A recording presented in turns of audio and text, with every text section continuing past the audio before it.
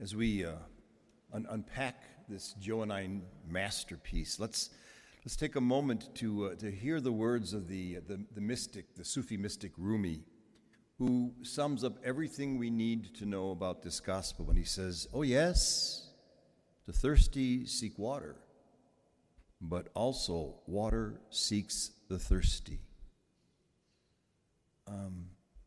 Jesus is life-giving water, and he is seeking the thirsty, who are willing to want to drink from it. Today, he finds a truly thirsty person, and this will bring to fullness of joy to him and to her. The fullness of joy is when you get it, and then you spread it. When you have the gift and then are open to giving it away, and that is exactly what she does. It takes place at Jacob's well in the heat of the noonday sun. Now, in the book of Genesis, the trysting place, the place where, well, if there's a well and there's a man, there's going to be a woman there as well. Because this is the place, it was at the well that Moses meets Zephaniah. It's the well where Isaac meets Rebekah. It's the well where Jacob meets Rachel. And Jesus is going to find his bride at the well as well. His bride, and we are all called the bride of Christ. The bridegroom seeks the bride. His bride today is going to show up. Jesus is very weary from the journey. Here's why he's weary. He just spent the whole night before with somebody who was benighted, in the dark. His name was Nicodemus. And as Jesus was trying to explain to Nicodemus that he had to be reborn of the Spirit that dwelled within him, he just didn't get it. He stonewalled him. Now, when Jesus, who was made to give himself out, and as he gives himself away, he grows strong. As he is unable to give himself, he grows weak. Nicodemus is his kryptonite, stonewalling him. He can't get through. He's hard-hearted. Jesus comes to give life. It's the dynamic, his life. And when it is received, he grows strong. When it is not received, he grows weak. It's noon. We know why she's there at noon. She's not to be with the other women. The other women come early in the morning or late in the afternoon. It's daylight. It's going to happen. He makes a declarative sentence. Give me a drink. I'm thirsty. He is thirsting for her soul. You give me a drink, and I will give you a drink. He is thirsty to pour his life into her. He's thirsty, and his thirst is only going to be slacked when he is able to give. His mission is to pour out life and life abundantly. How many times has he said, "I have come that you may have life and the fullness and abundance of life"? Now, the disciples are not here. They went away to buy food, which is really interesting. Jesus has a real problem with going and buying. Go and buy. You know, in Mark's gospel, when there are the thousands that are hungry, the disciple says, you better dismiss them so they can go and buy some food, which is something on the outside. You eat food, you're going to get hungry again. You drink water, you're going to get thirsty again. And Jesus is saying, no, don't send them away. You feed them. You've got something on the inside with which to feed them. What are your resources? What are the few things you've got? Use them, and they will multiply, for it will come from the inside. The disciples are benighted. They don't get it at all. And yet, she is going to. She's going to get it. She's going to get her drink. She's kind of leery of him, but she is engaged with him. And the first thing she says in our little rendition, is to recognize who he is. The first thing we normally recognize about another person, if we are in the categorical mindset, is their gender and their ethnicity. Are they white? Are they black? Are they rich? Are they poor? Are they American or are they foreigner? What are they? Who are you? Well, she sees him as a Jew, and she's going, why are you a Jew talking to a Samaritan? Well, he's going to go beyond the boundaries. No Jew is allowed to talk to a Samaritan. They are infidels. They are the ones who do not believe as they believe. They don't worship the way the Jews worship. He is convinced that's going to scare him away, but the boundaries mean nothing to him.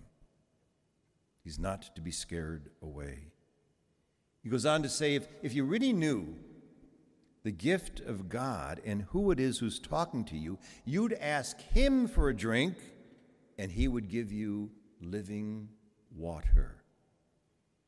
Now she's being drawn in. He's gone fishing, and I think she's taking the bait. She is in dialogue with him. She's got questions for him. There is something about this man that she just can't walk away from. So, well, what is this water stuff? I don't get it. But she's staying with him. She's moving along with him. He wants to give her water that will spring up from inside of her to quench her thirst. Drinking water from the outside will only make you thirsty again. Eating food from the outside will only make you hungry again. The outside world can never satisfy. Anything that is not from divine origin will need to be used over and over and over again. Eating will make you hungry again. Drinking will make you thirsty again. Only in the world of spirit does it spring up to give life. Okay, smarty pants, give me this water. Sure, but first, go call your husband. Now, a husband is a symbol of attachment. If you have a husband, you are attached to someone. And she is attached, well, in our rendition today, not 5, but 12, one for each of the tribes of Israel. And so she's been attached to them, but they don't satisfy. And this is not a story of adultery. This is a story of idolatry.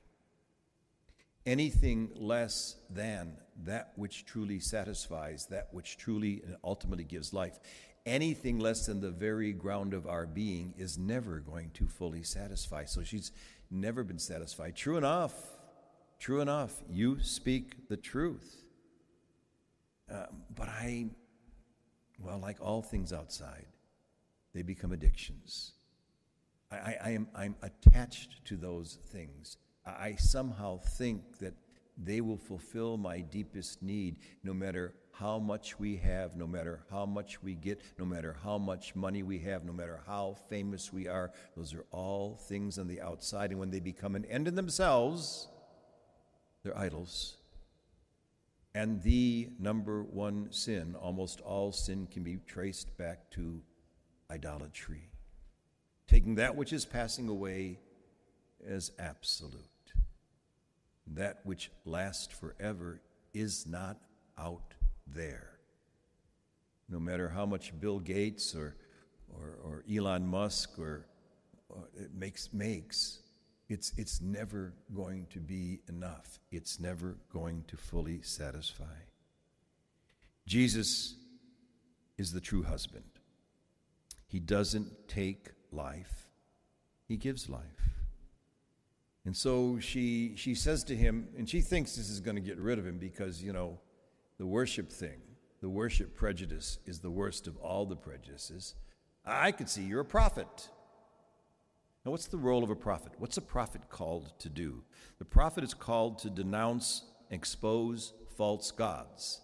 Isaiah, Jeremiah, Hosea, all the great prophets denounce the false gods that the Jews are always going after. Jesus is doing exactly the same thing. But now, where do I? So she says, well, then if you're a prophet and you know the truth, where do I know to go to pray? What direction should I be going in? And he says very interesting things, and she thinks this is going to get rid of him. It's not going to get rid of him.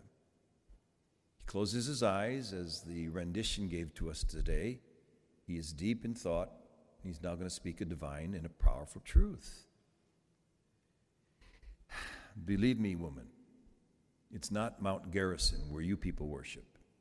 And it's not Mount Zion where my people worship. It's not a place. It's not Disney World. You can't get there from here going to a location. Why? Because it's not outside of you. It's not outside of you. You're looking in the wrong place. You're looking for love in all the wrong places. Look inside. Look inside. It's where the divine dwells. Look deep inside of you. Believe me, woman. And by the way, when he calls her woman, this is really high praise. The only other person in John's gospel that he calls woman is his mother. At the wedding feast in Cana, and then from the cross, he refers to her as woman. Who is woman? Woman is the birther of life. She's going to give life. She's going to be able to give life to others once she realizes that she's received life. True worshipers, he said, are going to worship in spirit and in truth. It's not out there. And then she says the magic words. I know the Messiah is coming. And he looks at her and he says, Ego eimi. I am. I am. Voila. Voila. She gets her drink, and he gets his. Both of their thirsts are slacked. Love is fed when love is given away. You can't become more God, but God is manifested when God is given away. Here is the astonishing insight, and it's the same insight all the way through. You have, I have, we have the resources. They're there. They're already there. You don't have to go hunt for them. You don't have to climb the mountain. You simply need to go inside. Look inside. It's not out there. It's in here. And it's in each and every one of us, and it's in all of creation. If we only knew that. We've heard it 1,000 times, but we don't spend much time really looking in there. That's the incredible contemplative stance that we are called and invited to. She takes off, and the disciples come back. And they're marveling. They are marveling that he is talking to a woman. Now, in John's gospel, whenever you marvel, it's not a good thing. Marvel may be good in comic books and blockbuster movies, but it's not good in John's gospel. They're marveling, he's talking to a woman. And of course, she takes off, leaves her bucket there. Why? She's not thirsty anymore. She's not thirsty anymore. Her thirst has been quenched. Theirs is not. Now, notice that she was in dialogue with Jesus all the way through this gospel. The disciples are talking to each other. They're not in dialogue with Jesus. The only thing they say to Jesus is eat something. Eat something. Again, from the outside into the latrine. Eat something. What does Jesus say? I have food that you know not about, and drink that you do not know. My food is to do the will of the one who sent me What is the will of the one who sent me? To give life, to pour myself out to the other. That's his instruction. That's our instruction. Guess who's doing it? The woman at the well. The woman at the well, she now goes out and, unlike the disciples, is not looking on the outside for sustenance. The sustenance is already in her. She goes from door to door. She's knocking and telling about the one who told her everything she ever did. Come and see. That's the invitation of the evangelist. We are all called to evangelize once we realize who's inside, who is at the bottom of the well. Oh, nothing less than the living water that springs up and will never be quenched, never be thirsty again. And so she brings them in, and here's where the joy comes. This is the perfect joy. She brings them in, she tells them, they're really curious because she is telling them stories that, well, they always knew were true, but now she's telling them publicly and without shame. Her shame is gone. She does not have to come at the height of noon to draw water. The water's inside of her. And then she brings them to the Lord.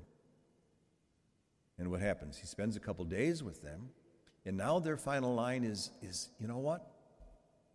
We don't need your word anymore. We've been experienced it ourselves. We've tasted the new wine. We've drunk from the deep well. Our thirst now is also quenched. She is just delighted because they don't need her anymore. She can continue to go on to proclaim and to be good news.